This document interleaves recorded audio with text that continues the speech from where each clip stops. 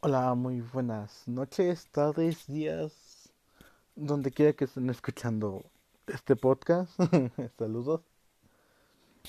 Yo vengo a hablar más o menos de lo que es el aprendizaje y quiero comenzar por darles el contexto y empecemos por la definición de aprendizaje.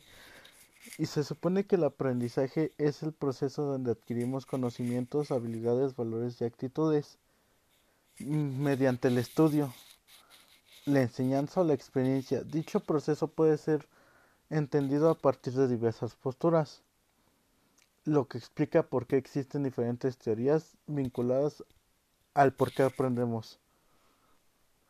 Este es un proceso fundamental ya que es por imitación, ya que nosotros como humanos repetimos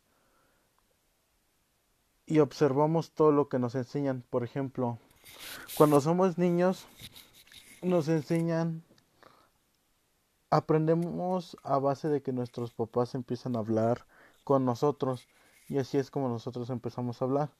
Al momento en que nosotros caminamos es porque nuestros papás nos ayudan poco a poco a saber cómo sostenernos con nuestras dos piernas, también con el comer y todo eso.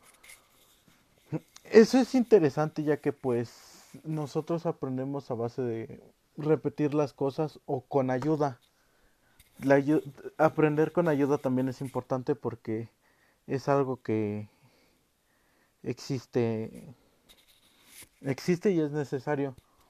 Poniendo algunos ejemplos con mi vida cotidiana, yo pude, con el tiempo, yo tenía un problema con pronunciar la R, pero con el tiempo, entre más aprendía a pronunciarla, más se me quedaba el sonido y dejé de tener ese problema. También tenía problemas de aprendizaje, pero eso es otro tema.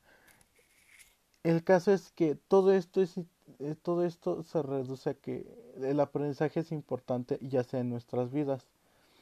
A continuación les voy a dar los diferentes procesos que existen, tales como son el acceso a la información, que es nosotros saber la información que vamos a hacer, el cómo vamos a procesar esa información dentro de nosotros y lo que vamos a obtener o cuál va a ser el resultado de eso también, y cómo lo vamos a aplicar dentro de nuestra vida. O, por ejemplo, les repito el ejemplo de cómo nuestros papás nos enseñan a hablar o nos enseñan a caminar. Y por mi parte sería todo. Muchas gracias.